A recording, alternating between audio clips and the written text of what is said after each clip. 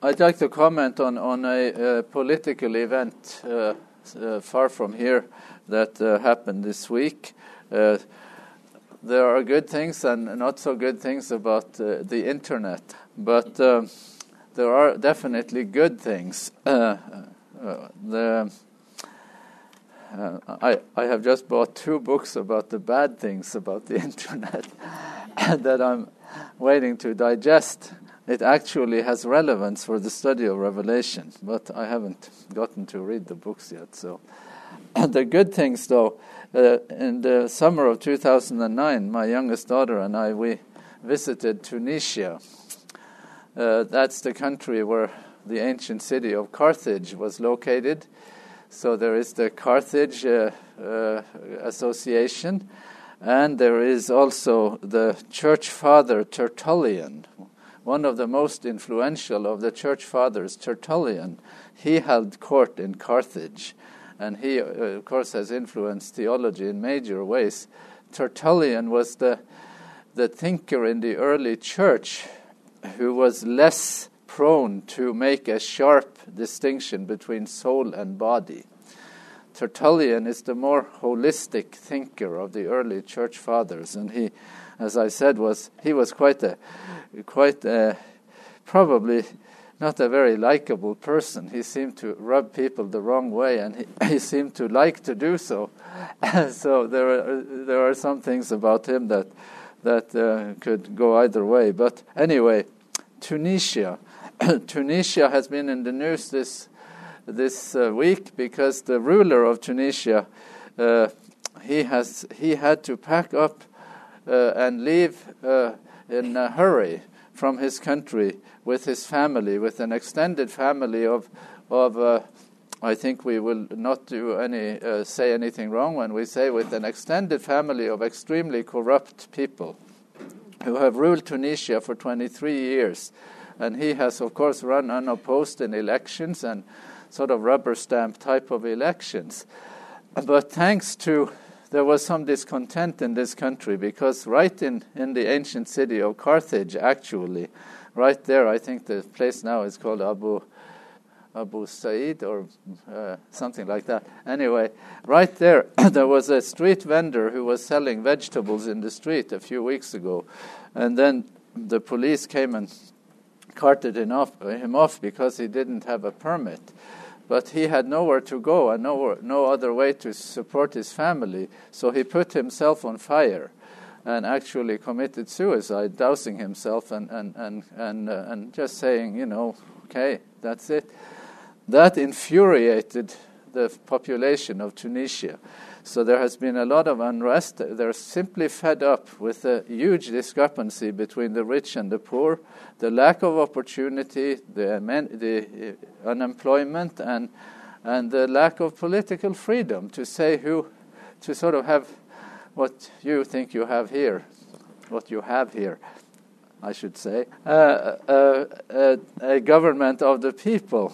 So there has been escalating unrest. And internet and Twitter and Facebook, those kinds of things make it possible for people to talk to each other and actually be in the streets, even when they are told not to do so. And early this week, some people gave us a preview of Revelation 19. I'm stretching the metaphors here. But they gave us a preview of a country, of a people who rid themselves of the oppressor. So they were shouting in the streets of the capital of city, Tunis. The young people were shouting, "We are not afraid of you anymore. We are not afraid of you anymore." And that is in some sense a sort of, there is some relation to the sense of elation and freedom that you have rising from the pages of the book of Revelation. The book of Isaiah, chapter 14, says, how the oppressor has ceased. How those who oppress have come to an end. And that is kind of what you were seeing in Tunisia this week. The ruler left with his extended family, flew off to Saudi Arabia. How it is that somebody the one day has been running this country as though he owned it. as though it was his private property. And now he has to flee because he knows that the people really didn't love him. They actually can't stand him. And they said, not one more day, not one more week, leave, they said in the streets, and he left. That's quite amazing, and I think not completely irrelevant to our topic, to get a sense of what is going on here and the role of the power of oppression in the book of Revelation. Does any of you want to comment on Tunisia or Tertullian, or are you just happy that the oppressor has ceased? Now, it doesn't look completely promising, because by the constitution in Tunisia, the head of the speaker of the parliament is supposed to take the powers, and the prime minister did, and the prime minister comes from the same town as the post president, and he is kind of probably trying to sort of ride out the storm and so on. Just hope for the best for a sorely tried country. In some ways, socioeconomically, Tunisia has done better than many countries in the Middle Eastern sort of family, but politically, in terms of personal freedoms, it has not been good. So we're doing Revelation 19, and I just want to review the images in the gallery, in the pictorial gallery of Revelation 19, you might say. There are 4 living creatures, 24 elders, and a great multitude, which makes you think of what? Which makes us think of the introductory scene in the heavenly throne room. That's the lay of the land in the heavenly council. Now, having talked about earthly politics, let's do some heavenly politics, because in the heavenly council, we have 4 living creatures, 24 elders, and a great multitude. So there is a sort of, in Revelation, creating re-awareness of the setting of the chapters 4 and 5, where these beings figure prominently. Then there are also exclamations of praise. And the exclamations of praise are quite loud. If they had been praising God as loud as they are doing, if the church in the University Church were praising God as loudly as they do in heaven here, we could have heard them from inside this room. That's how loud they are. Maybe they are even louder. You could have heard it even from farther away. That's not in the Bible. It's just my interpretation. And then, in a sort of strange change of metaphor, strange sense of imagery, quite unprepared as you walk down the hallways, and maybe this came to my mind because my wife has set up an appointment for us to go to the Getty Museum in Los Angeles. We'll go there this afternoon. It's free entry. They have a special exhibit there on the relationship between church and state in the French Middle Ages, which is a subject that interests us here because it has something to do with some of the core issues that we're studying in the book of Revelation. So we will go there, and they have quite a lot of pictures to see how people have represented this relationship through the years. Anyway, as you walk down the hall and see pictures on the wall in Revelation 19, you see these images, and suddenly there is an image of a wedding. And there is a bride, and she has made herself ready. And there is a wedding invitation. Blessed are those who are invited to the wedding supper of the Lamb. So that's quite unexpected, and it is in some ways a bit jarring. How did he manage to throw a wedding into this when most of it otherwise is war?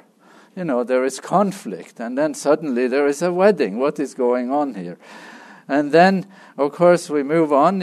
He's not letting us breathe much in Revelation. There is a rider on a white horse leading an army, and we have spent some time doing that. We'd have to spend even more time if we were to do everything and sort of get things resolved, but we have to have some work to do on our own afterwards and make up our own minds. So, Revelation 19:19, there is preparation for war. And then there is a sense of ending of the war, because the beast and the false prophet that have featured several times in the book of Revelation, finally they are captured. So you have a sense of ending here, that now we are the conflict is being resolved and coming to an end. But those are some of the images in the gallery, and each image is worth the description. And some of you who might be able to create pictorial representations on your own might just find this to be a worthy project for your art endeavors. I wish I could do something, but that is definitely something I can't do. So, just repeating this representation here, the reciprocity between Revelation 5 and Revelation 19 is interesting, because the outcome that is depicted in Revelation 19 is prefigured in Revelation 5. And the prefiguration in Revelation 5 then comes to sort of full circle in Revelation 19. So there is a sort of talking to each other in those chapters, and then there is the story in between. But the story in between is in some ways assumed already in Revelation 5, if you can get that idea. So Revelation 19, 17, and 18. I will ask one of you to read this, and we have a microphone. Maybe we can use it for the big text readings at least. Then I saw an angel standing in the sun, and with a loud voice he called to all the birds that fly in mid-heaven, "Come and gather for the great supper of God, to eat the flesh of kings, the flesh of captains, the flesh of the mighty, the flesh of horses and their riders, flesh of all, both free and slave, both small and great." So now there was two invitations in the book of Revelation, isn't there? In chapter 19, there are two invitations. There is an invitation to a wedding, isn't there? Which is a happy occasion. And now there is an invitation, now not to the invitation to the wedding says, blessed are all those who have been invited to the wedding of the Lamb. But here there is an invitation to the birds of heaven to gather for the great supper of God. And then, here is the menu. This is quite repulsive imagery, to say the least. And just for now, we will not try to make it any less repulsive. Let's just do an Old Testament background text. There are a number of these. I think there are background texts also in Deuteronomy that will work for this text in Revelation 19. But there are several texts like this one in Jeremiah, and I think that works quite well as an antecedent for what we see in Revelation.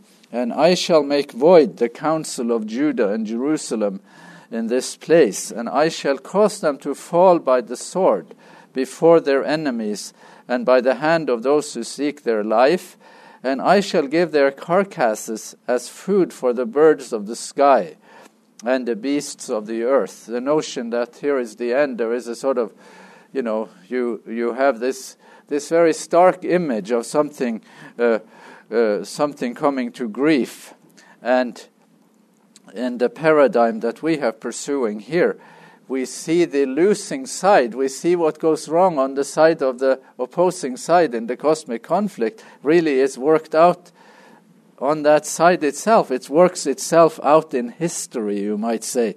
And we'll review that again. I just want to give this background text and have that as a raw material, as a sort of resource material for how to interpret Revelation. So, here are a couple of comments on how I will propose to interpret Revelation 19, 17, and 18. The call regarding the Great Supper goes forth from the perspective of the aftermath of the final battle.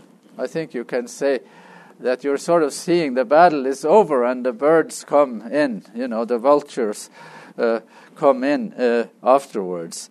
One of the armies, horses and all, don't overlook the horses, because that's one of the contested images in the book of Revelation. One of the armies, horses and all, has been defeated. Will you agree with that? The Revelation, looking at the text, looking in your handout, will you agree that it looks like one of the armies has been defeated, horses and all? Come, and when that call goes out to the birds of heaven, does it look like there has been something has happened there and the battle is over and one army has been defeated, horses and all? Thank you.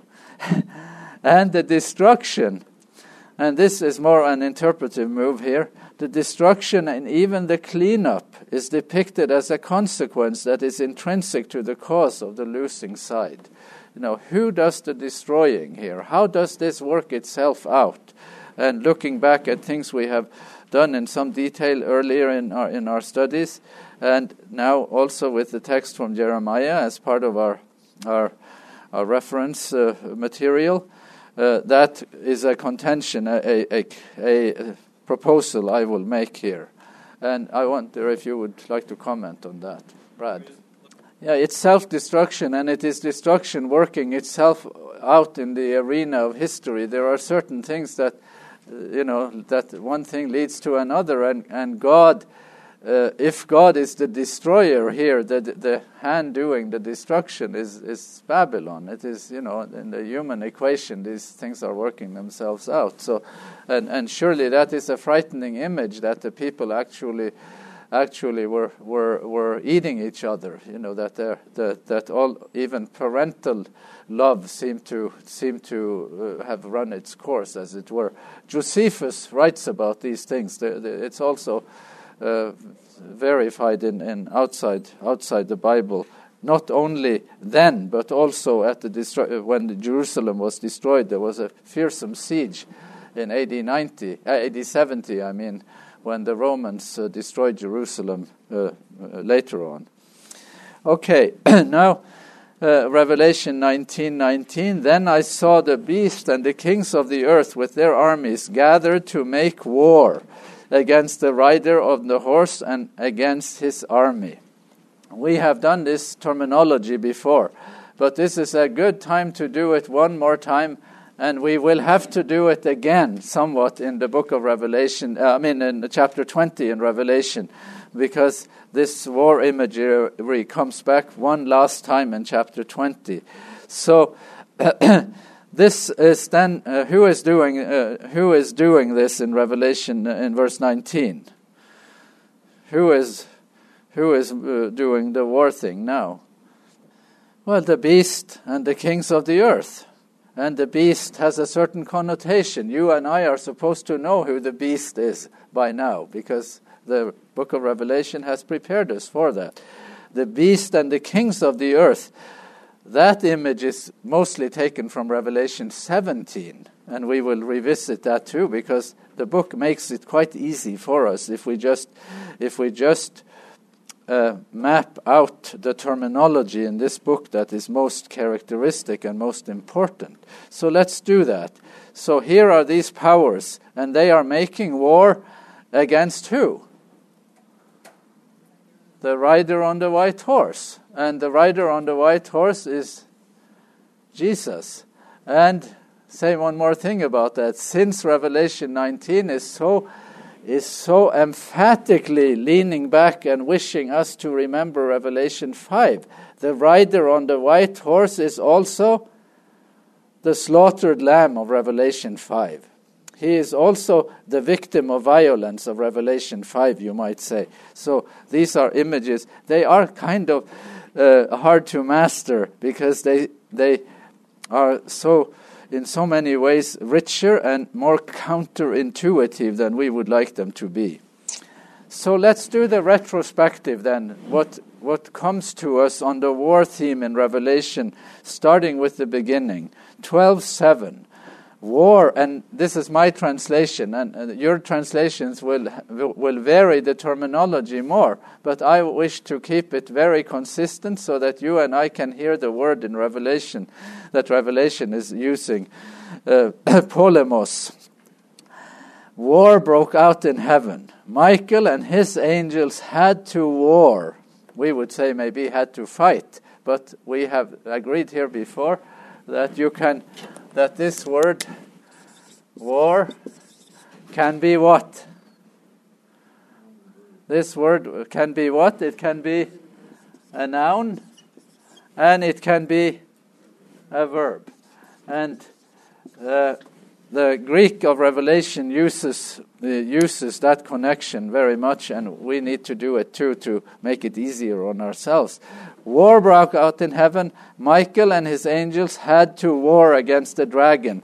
So with that translation of Revelation 12:7, who started the conflict? Reviewing that again. Who made the trouble? Who created the necessity of conflict? The opposing side, right? So it's the opposing side. And in the end, going back to Revelation 19:19, who now is gathering to make war in Revelation 19:19? The opposing side again. It's sort of the opposing side that leads the way, that is the troublemaking side all along till the bitter end. You see that? So Michael and his angels had to war against the dragon, and the dragon and his angels warred. In NRSV, it says that the dragon and his angels fought back. It doesn't say that in the Greek. It just says it keeps relentless focus on the opposing side. War broke out in heaven. Michael and his angels had to war against the dragon. Why? Because the dragon and his angels warred. That's what they were doing. That created the necessity. That's our key text here. 3 times you have the war theme in this simple verse in Revelation 12:7. Then of course, the dragon is ejected from heaven, and he's defeated. And Revelation 12 celebrates the defeat of Satan. I used in my dissertation on Revelation, and I didn't put it in the slides here, but I created the terminology of Lucifer's fall from innocence. That there was first in the heavenly realm, you might say, there was something happened to Lucifer. He fell from innocence. And then there is a struggle of some sort. The character of that struggle is not only something that works itself out in the realm of power. There is a fall from innocence. Then there is in Revelation 12 a fall from what on the part of Lucifer? A fall from influence. A fall from influence. How is that? How so? How does he fall from innocence? He falls when he becomes, from having been what? From having been a nice guy. No, from having been the epitome, the sort of gold standard of perfection. That's what the Old Testament makes him out to be. He's really the one by which you measure goodness. He's very, very good. From having been very, very good, he becomes something other than that. He falls from innocence. And then he falls, and how so? How does he fall from influence? And what is it that that sort of constrains his influence? How does he get influence in the first place in the biblical narrative? He gets influence by misrepresenting God.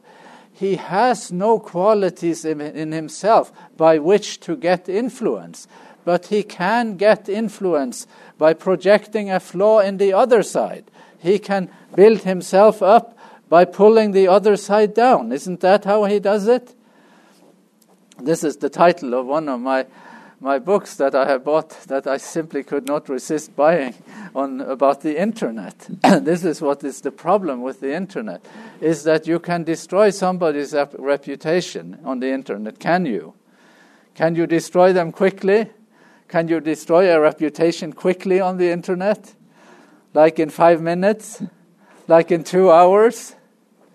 And how do you do it on the internet? What is it? What's the novelty on the internet? That the internet. What does the internet make possible that you could not do on that scale before?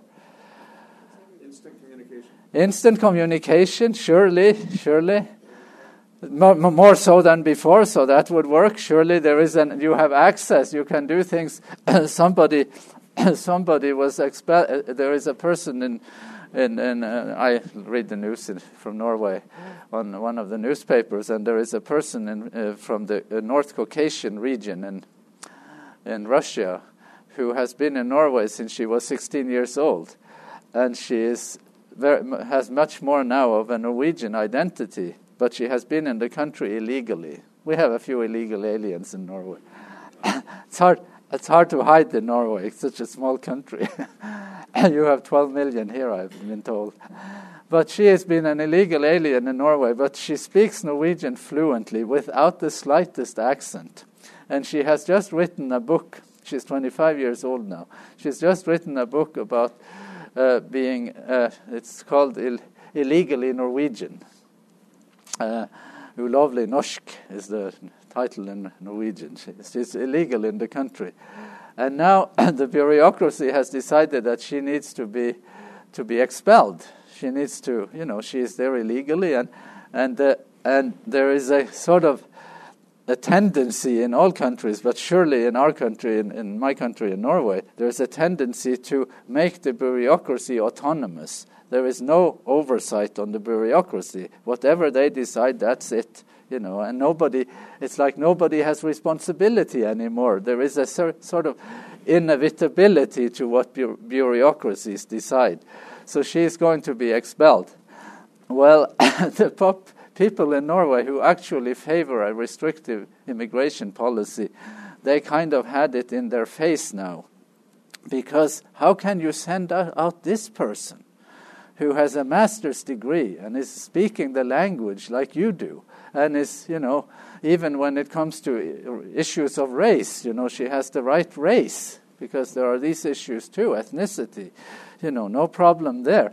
So the internet got all fired up, and within minutes there were 50,000 people on Facebook protesting her expulsion.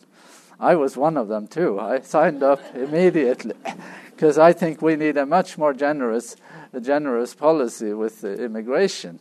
And sure, you can do stuff, with the internet, and the overthrow of the regime in Tunisia is another case in point. There is another thing you also can do on the internet that is unprecedented. You can. Who said that? Yes, you can do it anonymously. You see, you have no chance. You in a court of law, one of the basic things of habeas corpus is that you have the right to face your accuser. But but that right is taken away from you. And the other book I have bought is a book about that. And one of the contributors to that book is one of the most influential thinkers in America in academia, Martha Nussbaum. Martha Nussbaum is one of the editors of that book. She teaches law and theology at the University of Chicago, and she talks about one of my books is called "The Future of Reputation in the Age of Internet," and the other one is about the same thing: how reputations can be destroyed in our time. Well, what was it Lucifer did? As we face the serpent in the Garden of Eden, when he talks about God in the Garden of Eden, he pulls God down. Has God really said that you cannot eat of any tree in the garden? Does that pull the other person down? If, any sort of chance that God might have done that? But who originated that suspicion? Who originated that rumor? See, what does the serpent do? Does he take responsibility for the rumor? You see, the serpent is very clever. He is even trying to issue a denial.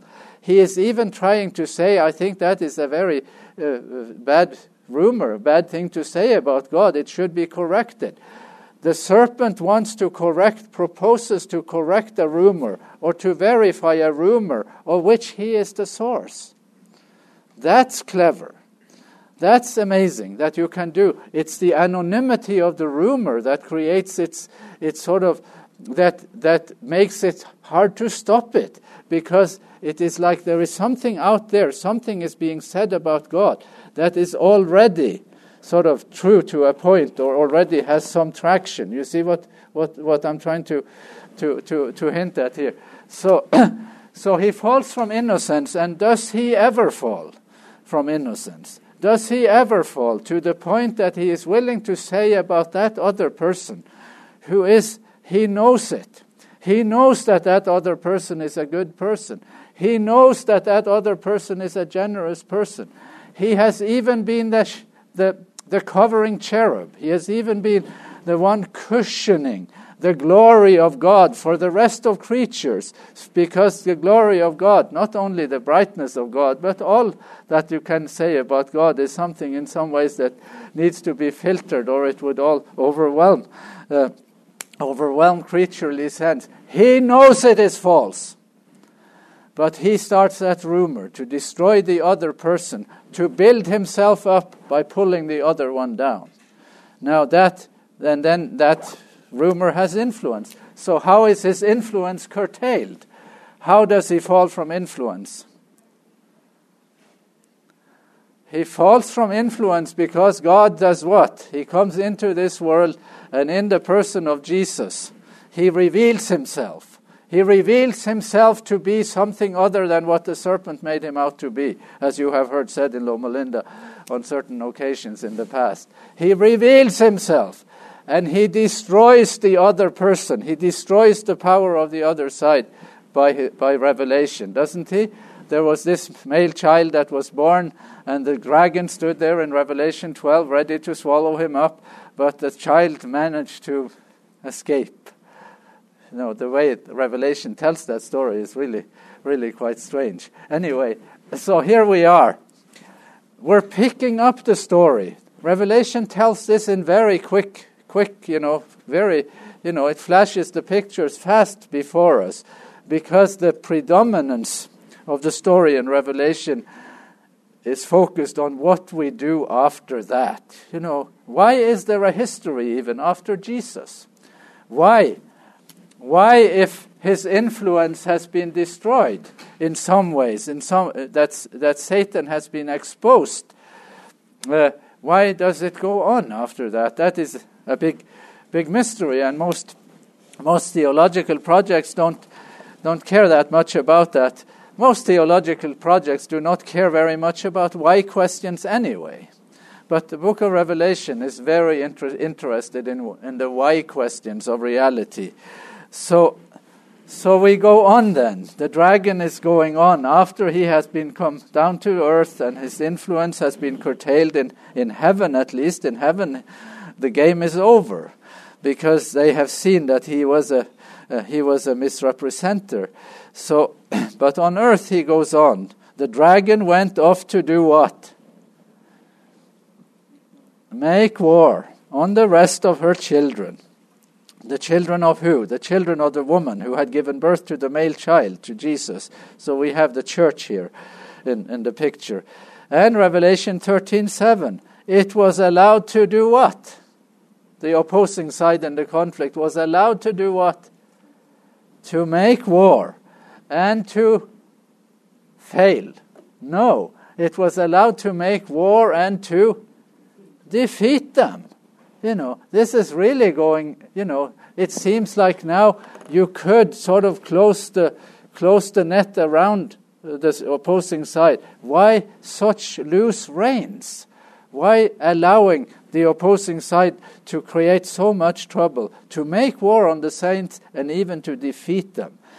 And Revelation 11:7, which precedes the pivotal chapter, Revelation 12, talking about the two witnesses in Revelation 11, when they have finished their testimony, the beast that comes up from the bottomless pit will do what? make war on them and conquer them and kill them. You see what is going on here. Well, you come. So the armies of God, or God's side, seems to not do so well here. Isn't that striking? Isn't that, why such leeway to the evil side? That is the problem. That is the problem in human reality. That's the problem that the book of Revelation wishes to explore. That's the problem we are discussing in my class, God and Human Suffering, too. And that seems to be a biblical subject, at least by the criteria of the book of Revelation.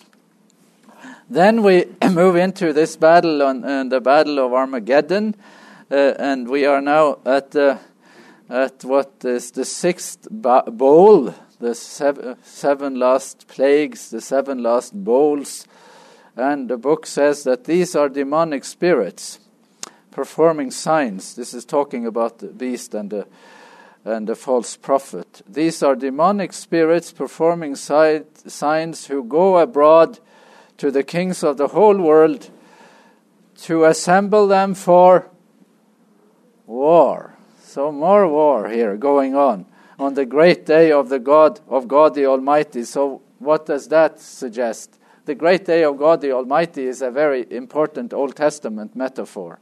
It means the final showdown, doesn't it? It means the end game is a beginning. And then again, reading Revelation 19:19 again. Then I saw the beast and the kings of the earth with their armies gathered to make war against the rider on the horse and against his army. Does it seem to you that Revelation 16:14 and Revelation 19:19 is talking about the same thing? So the so-called Battle of Armageddon comes back to us in Revelation 19. You agree with that? Is that similar imagery? There is no linearity to the narration in Revelation. It is repetitive, it goes back and forth. It is more sort of a visual presentation that is narrated in bits and pieces. But you and I, by now, we're almost able to see the whole thing when we have gone back and forth like we have done here.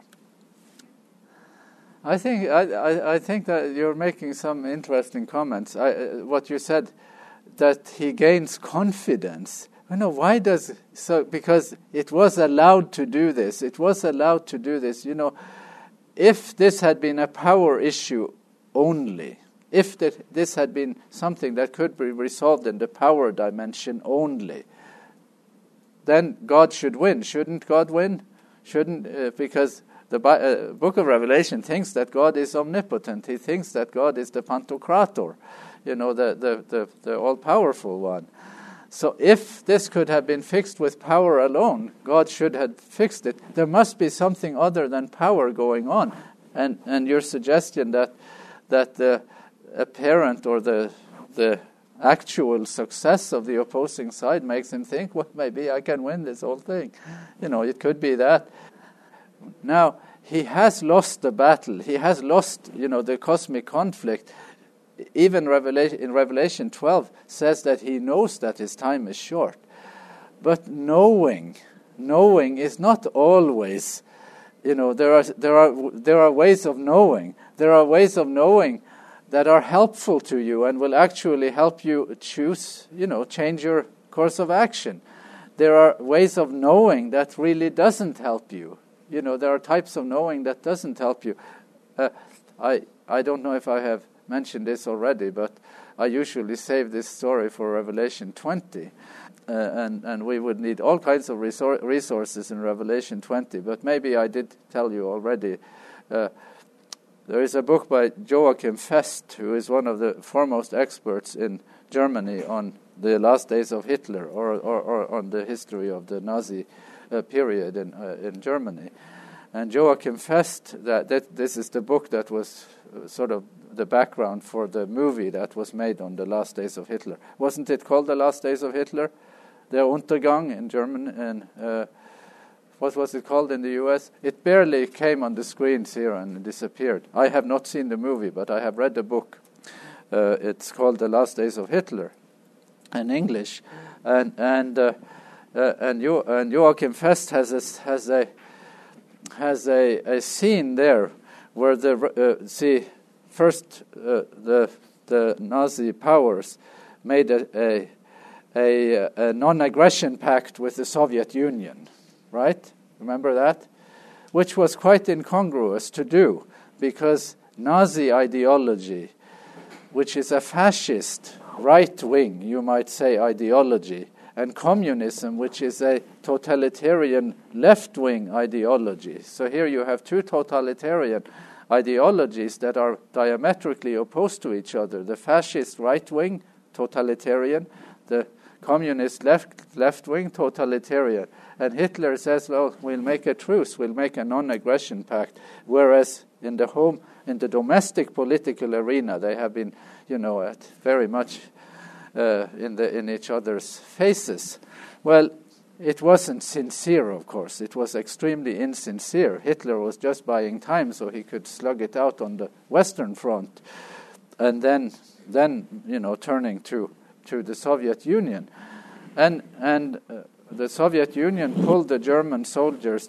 They pulled back like they had done with Napoleon, and pulled the Germans into this vast continent, as you know well, and there was winter, and there are elements, and there were supply lines, and it went very, very bad.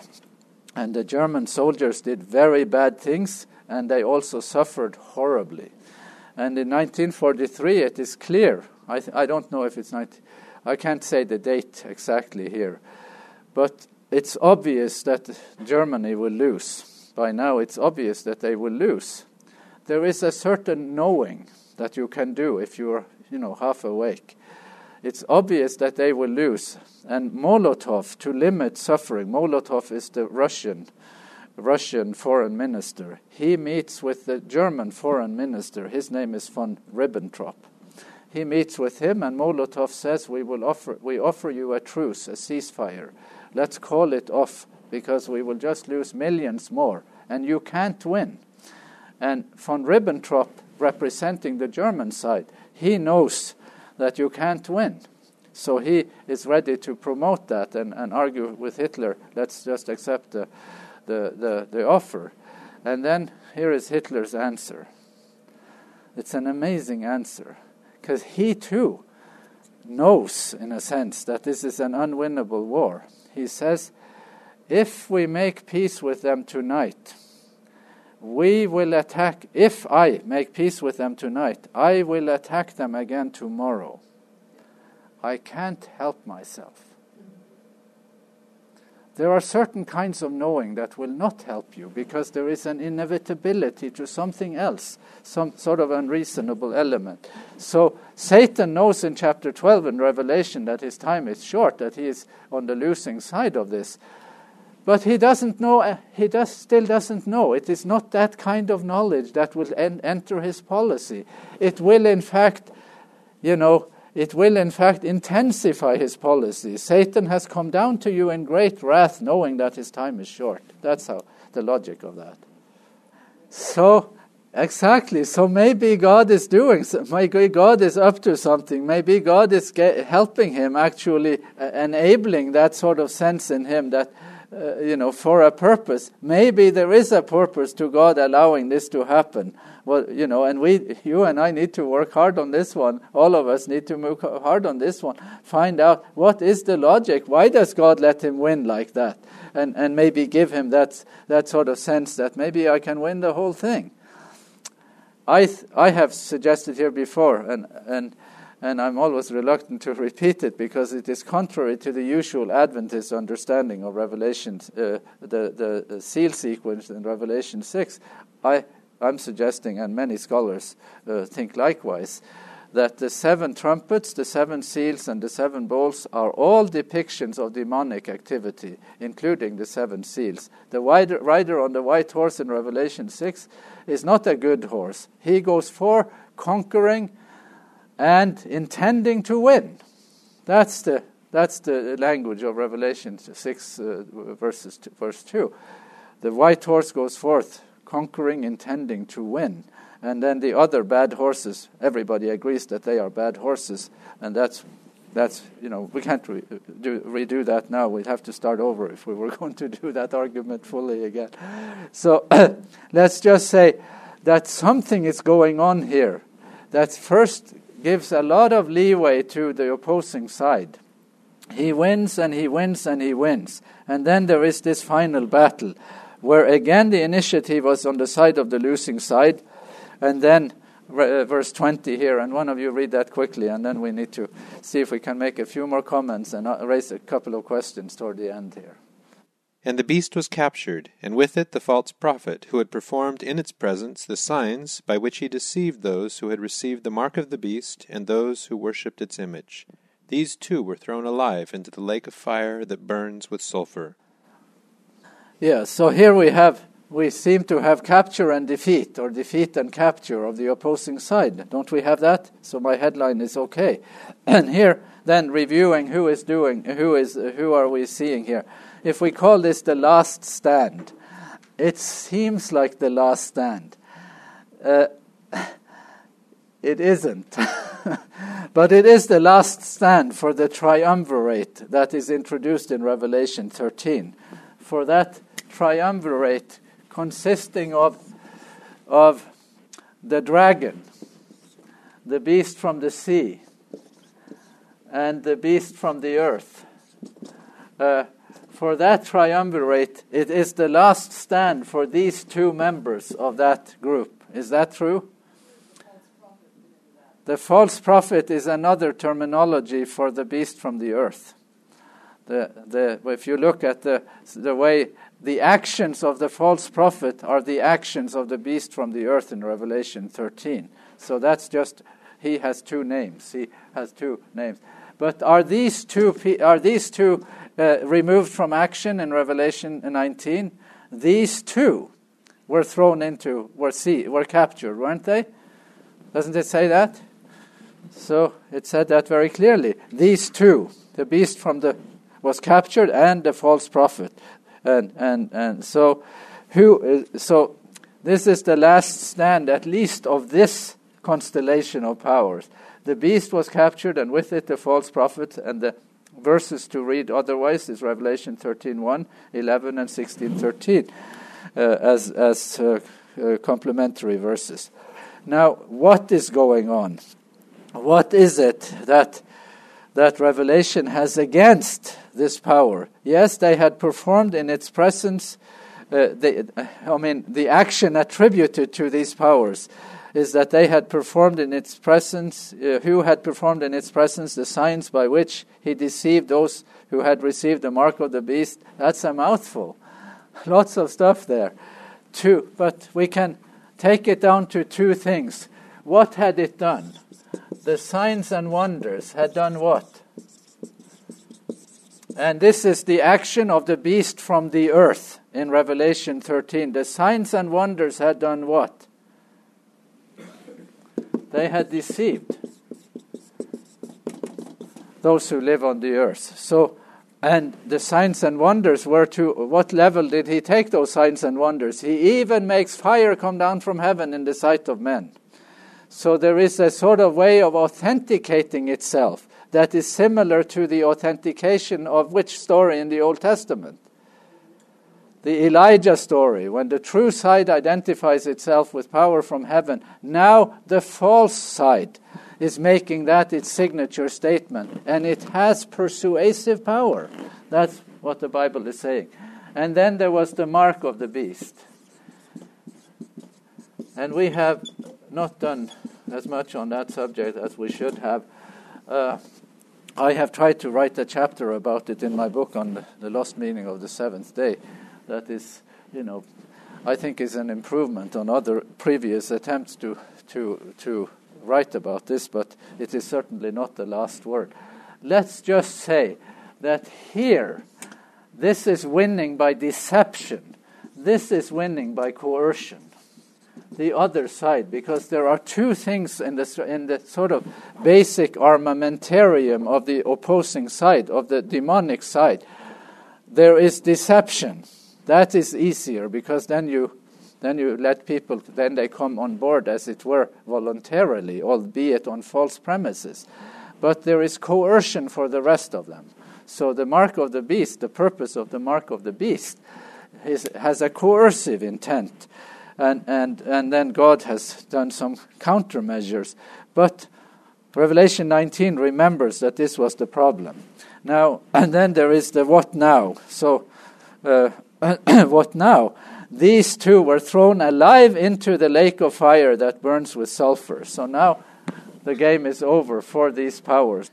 And then Revelation 19:21, and the rest were killed by the sword of the rider on the horse, the sword that came from his mouth, and all the birds were gorged with their flesh. Here is what I've done on the slides that remain that I will just mention briefly. I'm saying that in the trumpet sequence under the sixth trumpet, there is unambiguous demonic activity that shows that the demonic side is a destroying side, with fire and sulfur and all those things associated with it. The number of the troops of Calvary was 200 million. I heard their number, and this was how I saw the horses in my vision. The riders wore breastplates, the color of fire, and of sapphire, and of sulfur. The heads of the horses were like lions' heads, and fire and smoke and sulfur came out of their mouths. By these 3 plagues 1/3 of humankind was killed, by the fire and smoke and sulfur coming out of their mouths. There is demonic self-destruction, I have suggested in Revelation 14:20. And the winepress was trodden outside the city, and blood flowed from the winepress as high as the bridles of the horses for a distance of about 200 miles. And I have shown you this slide before from 1 Enoch that also shows self-destruction on the opposing side in the conflict. In those days a stream shall flow with their blood, for a man shall not be able to withhold his hands from his sons, nor from his sons' sons, in order to kill them. Nor is it possible for the sinner to withhold his hands from his honored brother. From dawn until the sun sets they shall slay each other. The horse shall walk through the blood of sinners up to his chest, and the chariot shall sink down up to its top. And then there is self-destruction within the ranks of the opposing side in Revelation 17:16. And the 10 horns that you saw, they and the beast will hate the whore. They will make her desolate and naked. They will devour her flesh and burn her up with fire. I'm just running these by in order to ask these questions. Here is question number 1. Why are the most important sentences, the most important verbal elements in the passive voice? They are in the passive voice. They were captured. They were thrown. They were killed. What does the passive voice do? One more time. It anonymizes the acting subject. Who did it? The sentences do not say that. They tell us the story in the passive voice, so as to leave us some thinking, leave us to think a little, who did it? So, and if you compare that to Revelation 17:16, which is in the active voice, and you have that verse on your handout here in Revelation, the 10 horns you saw, they and the beast will hate the whore. They will make her desolate and naked. They will devour her flesh and burn her up with fire.